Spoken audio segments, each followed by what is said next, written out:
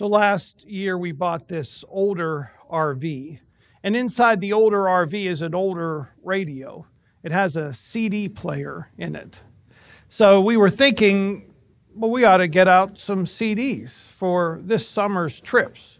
So we rummaged around in the basement, found our bin that had CDs from the 70s, 80s, and 90s, and we pulled out some of our favorite and put those in the RV. So this summer, one day when I was driving, I put in a CD by Mark Cohn from the 90s. He was famous for that song, Walking in Memphis. Maybe you remember it, maybe you don't. But we were listening further down the CD, and the song came on that I had really forgotten about. A song entitled Saving the Best for Last. And it struck me. Its image is so powerful. It's not a Christian CD, but saving the best for last. The song starts out by saying, I got into a cab in New York City, and the driver started to talk about heaven as if heaven was real. And I thought to myself, do I talk about heaven as if it's real? Do we talk about heaven as if it's real? Real, tangible, going to be there, is there? Do we talk about heaven as if it's real? I know as a pastor, sometimes at funerals and memorial services, that's my responsibility. But do we talk about heaven as if it's real? Can we picture it? I have a friend that went to heaven many years ago, and he was a great adventurer, always setting out in a canoe for another adventure. And if he made it across this lake, he was always wanting to go over the mountain and see what the next lake had in store. And when he went to heaven, we pictured him not sitting in heaven, but exploring every nook and cranny of heaven, every mountain and river and lake. And we picture when we get there someday, we're going to want to sit down and rest, and he's going to say, oh no, don't sit down. This is nice, but you got to see over here. Do we talk about heaven as if it's real? The letter to the Hebrews opens with talking about Jesus as if Jesus is real, and talking about heaven as if heaven is real. In the past, God spoke to our ancestors through the prophets at many times and in various ways. But in these last days, he has spoken to us by his Son, whom he appointed heir of all things, and through whom also he made the universe. The Son is the radiance of God's glory and the exact representation of his being, sustaining all things by his powerful word. After he had provided purification for our sins, he sat down at the right hand of the Majesty in heaven. So he became as much superior to the angels as the name he has inherited is superior to theirs.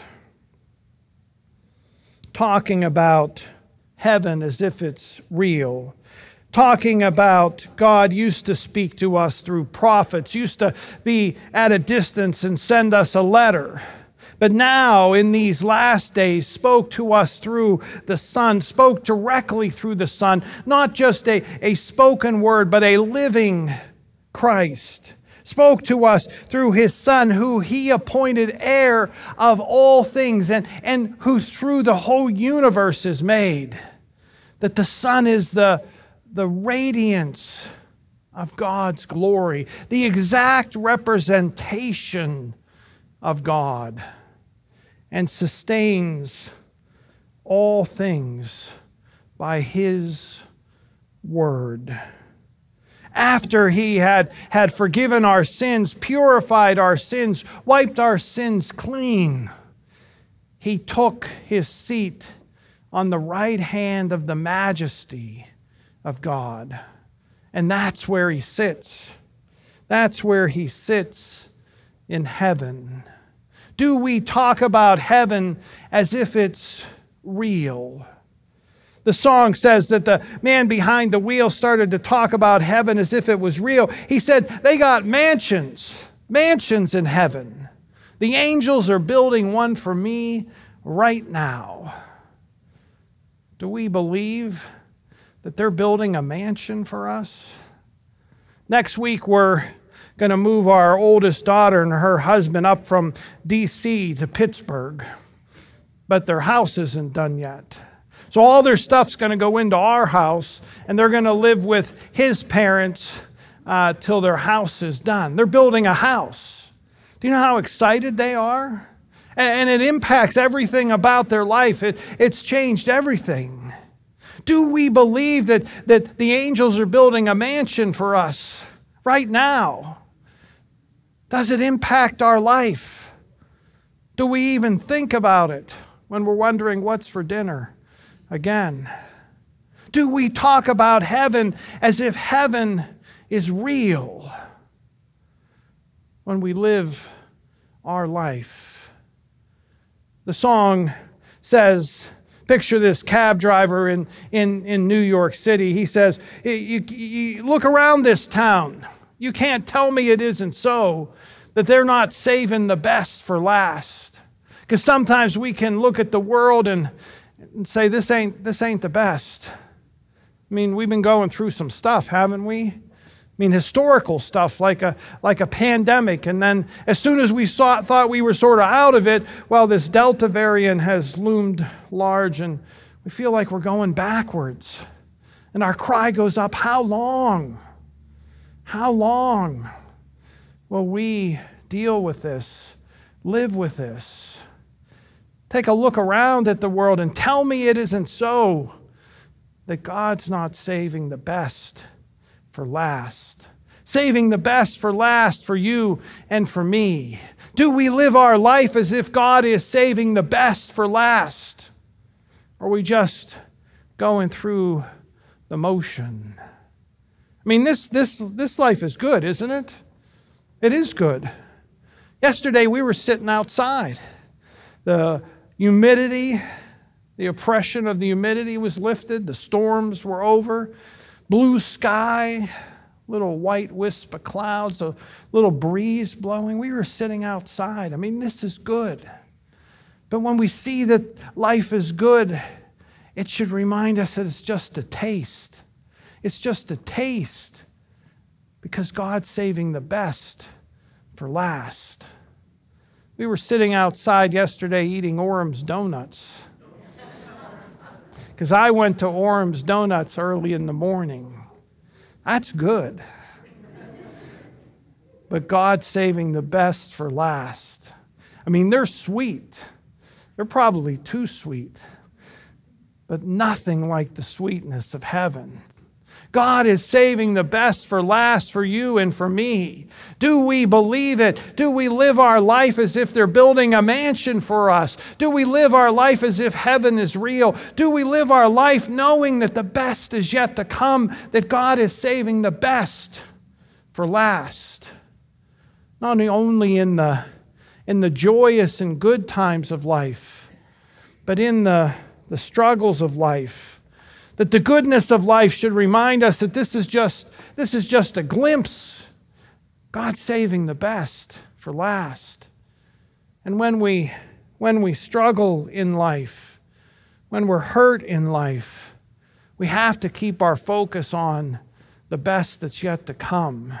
We got to know that whatever we go through in this life is just a bump, just a hurdle to get over, because God's saving the best for last for you and for me.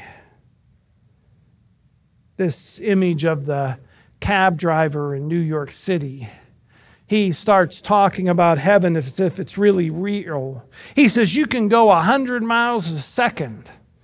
You don't have to drive a lousy cab. You got everything you want and more, man. And the king picks up the tab. You can walk around on streets of gold all day, and you don't have to listen to what these lousy customers have to say.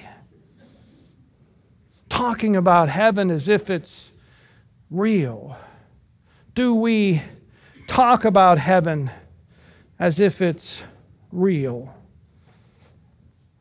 At a funeral memorial service, I try to leave an image of heaven for that family, those that have lost their loved ones, that their loved one is in heaven, that it's real, that it's not just, ethereal or angels and clouds. No, that it's real. Like this life is real.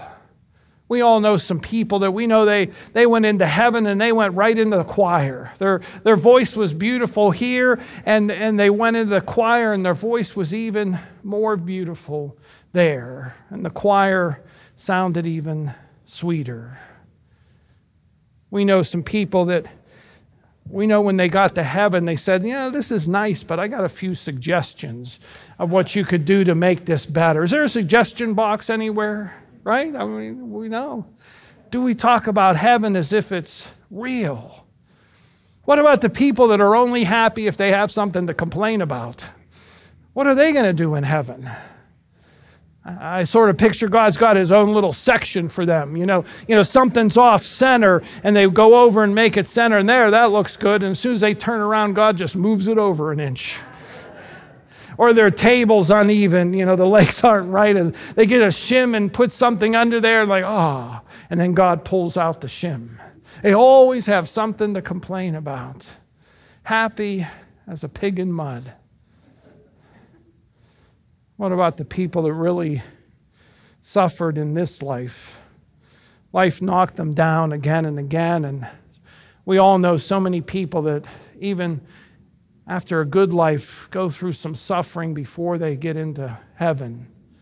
Oh, I believe there's feather beds waiting for those people, and the angels tend to them day and night.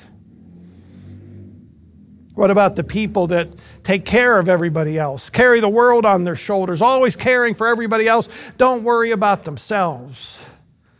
Are they going to allow the angels to care for them? I don't know. Maybe they will. Or maybe God will see, they're not going to let us care for them, so I'm going to give them these people. Let them care and take care of them. Do we talk about heaven as if heaven is real? Do we live our life as if God is saving the best for last for you and for me? Do we, when we experience the joy and the goodness of life, say, this is good, but I know it's so much better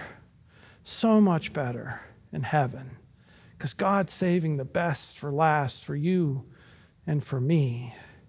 And when life knocks us down or we struggle in life, do we look around and say, I can make it through this? Because my Jesus sits at the right hand of the majesty of God. I can make it through this because the best is yet to come. I can make it through this because God is saving the best for last for me and for you. This world can be full of light and joy and love.